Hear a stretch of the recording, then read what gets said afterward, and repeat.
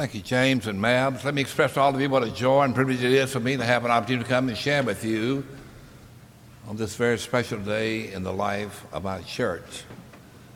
I celebrate with all of you the wonderful leadership of the Reverend Jay Cooper, along with the associates here, Jillian and Lucas, give to this congregation. On this Veterans Day weekend, I'd like to share with you, I was in Washington, D.C. 2 weeks ago. And Brenda and I caught a taxi to Arlington National Cemetery to visit the grave of my oldest brother, who was a pilot in the Air Force serving in Vietnam. And as we walked among those markers that day at Arlington National Cemetery, I thought about that inscription that is found over the Allied cemetery in India, where so many American soldiers are buried.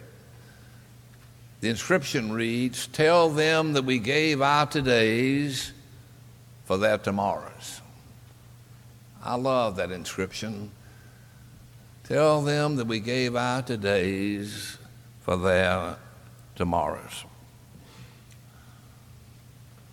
Our scripture lesson today is found in the Sermon on the Mount, the 6th chapter of Matthew. I would ask you to stand as I read these verses found Matthew 19 through 21.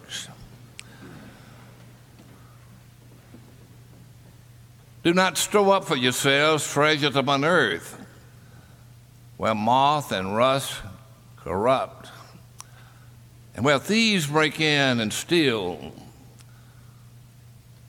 But store up for yourselves treasures in heaven, where neither moth nor rust corrupts, and where thieves do not break in and steal.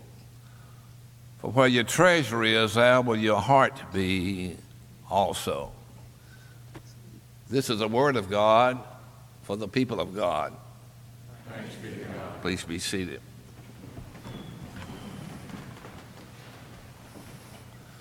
Sir Winston Churchill said many years ago, "We make a living by what we get, but we make a life by what we give." One of the most unusual experiences in all of my life took place in this beautiful sanctuary 13 years ago. There was a young man in his late 20s that walked into this beautiful sanctuary, sat down in the pew near the rear of the sanctuary. And when the offering plate was passed, he dropped into the offering plate a check in the amount of $100,000. When Imogene Strickland called me the next morning and told me what had happened, I was in a state of shock. And when I finally gained my composure, I called this young man and thanked him for what he did. And then I asked him a series of questions. What motivated you to do this? And he said, every Monday evening I am attending a Bible study with Patrick Quinn there at First Methodist Church, one of your associates. And more recently, he has been sharing with us how much the Bible has to say about giving. He has reminded us that in the Gospels, Matthew, Mark, Luke, and John, there are over 2,000 verses about money and giving, when there's only 500 verses about prayer. He's reminded us of the fact that among the 53 most famous parables of Jesus, 27 of those deal with money and possessions. And I have been convicted. He went on to say, I sold my business for $1 million the other day, And I wanted to give to the operating budget of the church the first $100,000. I said, you do not want it designated? He said, no. He said, every Sunday morning when I turn off Fairview on the Cloverdale and I take my drive around Cloverdale Park, and I see that beautiful sanctuary amid the pines, I am so deeply inspired. And I know that a beautiful big sanctuary like that has a lot of hidden costs. And he went on to say, when I hear throughout Montgomery all the wonderful things that First United Methodist Church does for Greater Montgomery, I just feel warm inside when I have the privilege of giving to the operating budget of this church. After I heard that young man's response, I thought about how through the years churches have used gimmicks, guilt trips, fear, and left to give people to give more to the church. And all the while we need to be like that young man in his 20s. We need to think about what the Bible says. And so today I want to lift up 3 simple verses that are found in Holy Scripture. The first is found in the 24th Psalm, the opening verse. The earth is the Lord's and the fullness thereof, the world and they that dwell therein. God is the owner, the creator and sustainer of all things. Do you really believe that? God is the owner of all things. I've always loved the story of the New York City attorney who was selling an estate for one of his clients that had died. When he discovered that his client had owned one parcel of land in Louisiana, and so this attorney in New York City wrote his colleague in New Orleans, asking if he might do a title search on that one piece of property. And he did. 2 weeks later, he wrote back the attorney up in New York saying he had completed his task and got a clear title. But the attorney in New York City was not pleased because he had traced the title all the way back just to 1831. And he wanted a better title opinion.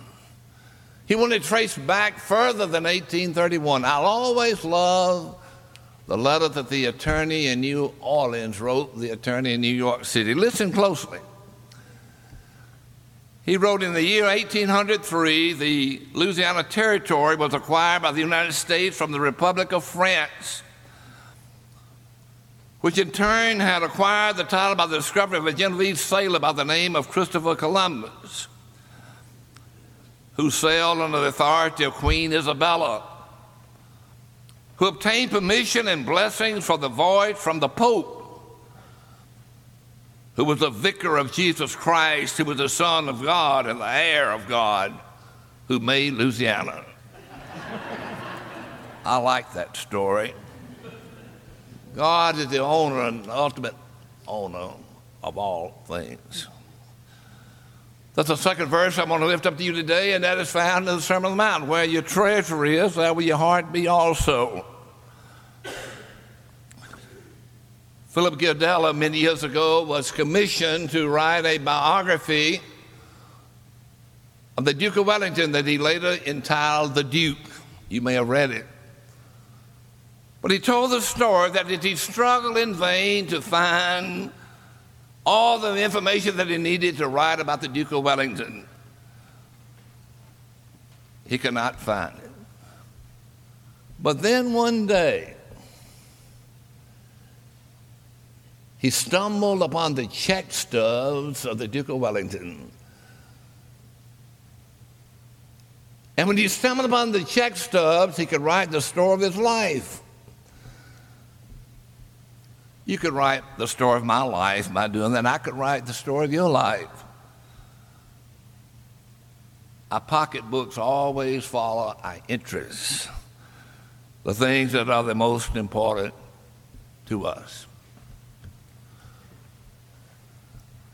My mother was an amazing mother. She had only 5 boys, but she greatly sacrificed to see that all of us got a college education.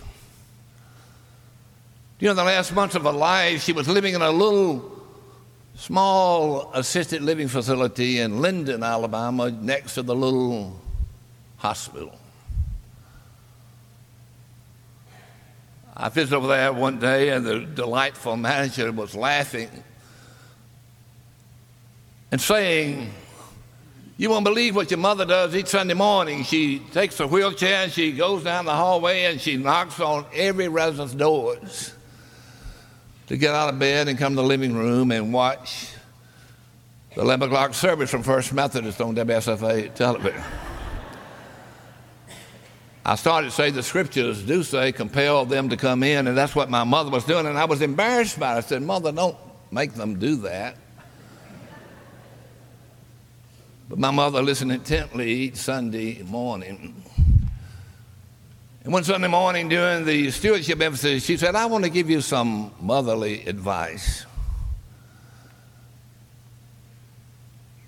She said, "You can always attract flies with honey more than vinegar. So always be positive." She said, "I've been listening to you in stewardship sermons and always talking about if people are giving more to the football teams and the country clubs than they're giving to the church, they got a spiritual problem. Don't do that. Be positive." I said, "Well, Mother, there are a lot of rich folks in First Methodist, and I have a difficult time separating them from my money. I just have to share that." She said, "But don't do that." Well, several weeks passed, and I went back to see my mother, and the manager called me aside again. She said, "You won't believe what happened yesterday." Said, "You were preaching on money and possessions, and the Holy Spirit must have gotten a hold to you because you said if people are giving more to the football teams and the country clubs than they're giving to the church, they got a spiritual problem." And the manager of the little assisted living facility said, "When you said that, your mother rolled her wheelchair up to the television set and said, 'I've heard enough of that,' and she cut off the television."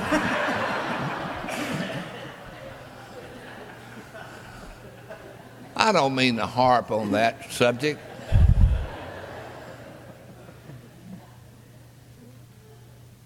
But we are judged by God by our priorities.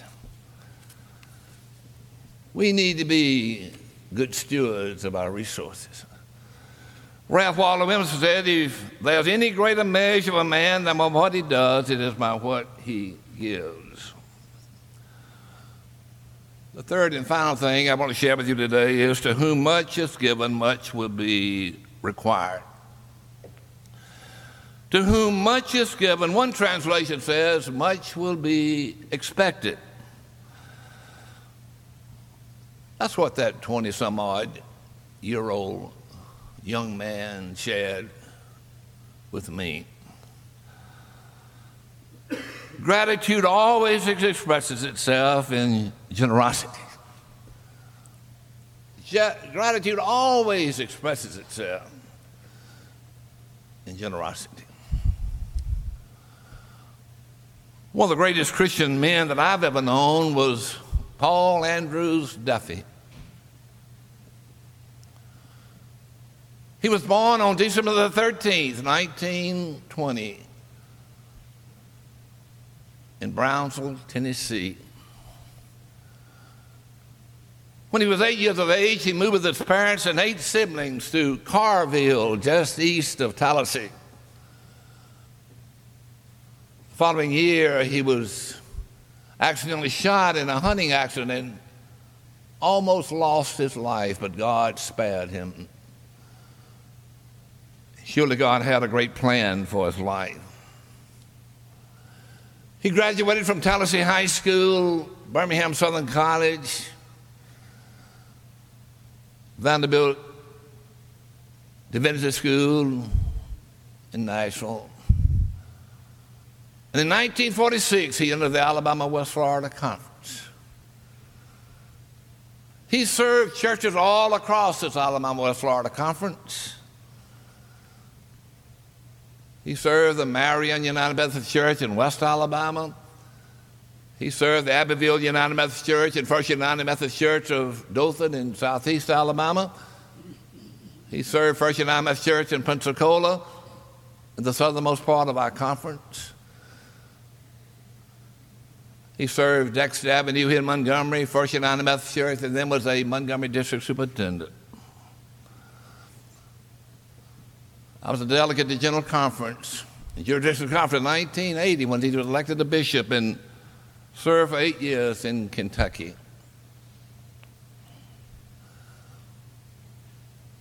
When he retired, I invited him to come back home to Montgomery and be a part of our church staff as a bishop in residence.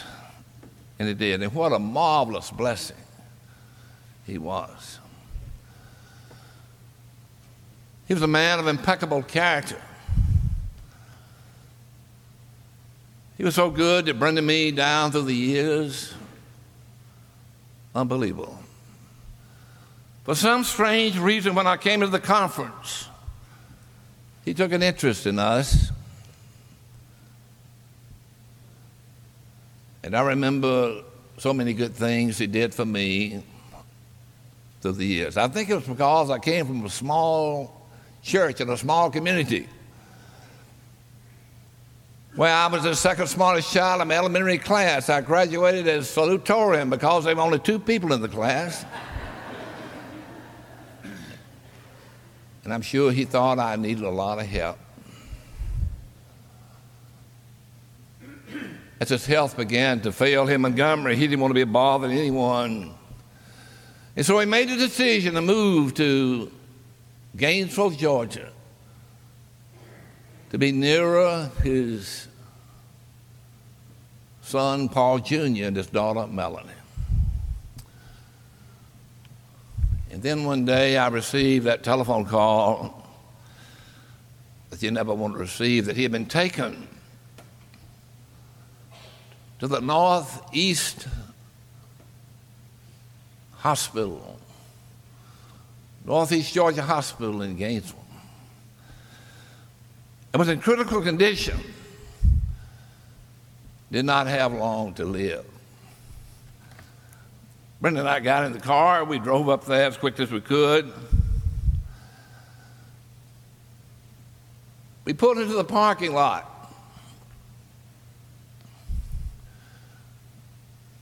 And I never dreamed I would have such a spiritual experience. When we walked into the lobby and took the elevator to 538 and walked to the room, all 10 members of his family were there. And Brenda and I made 12.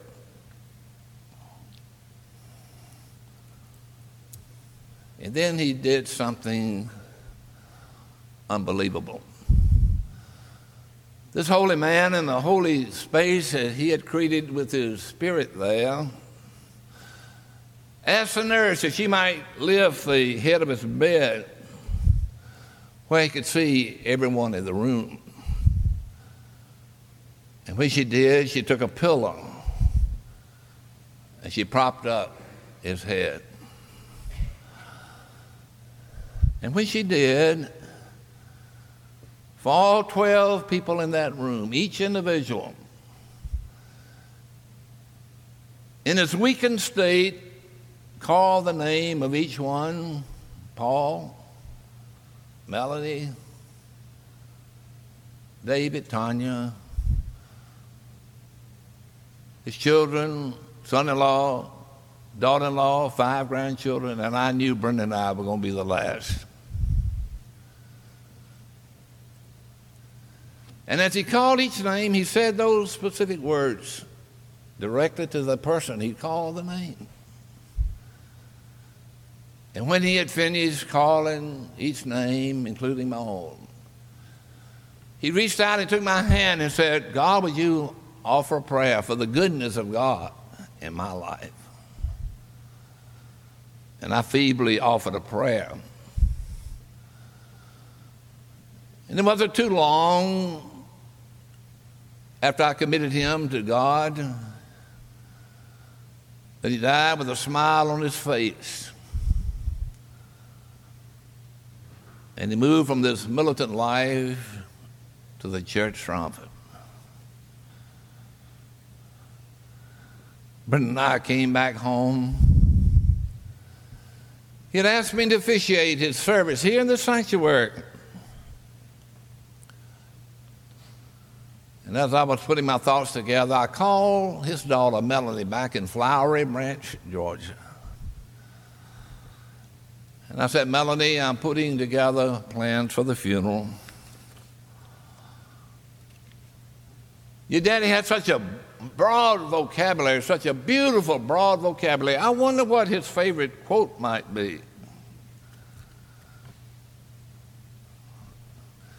She paused for a moment. And Daddy often said to us, down through the years,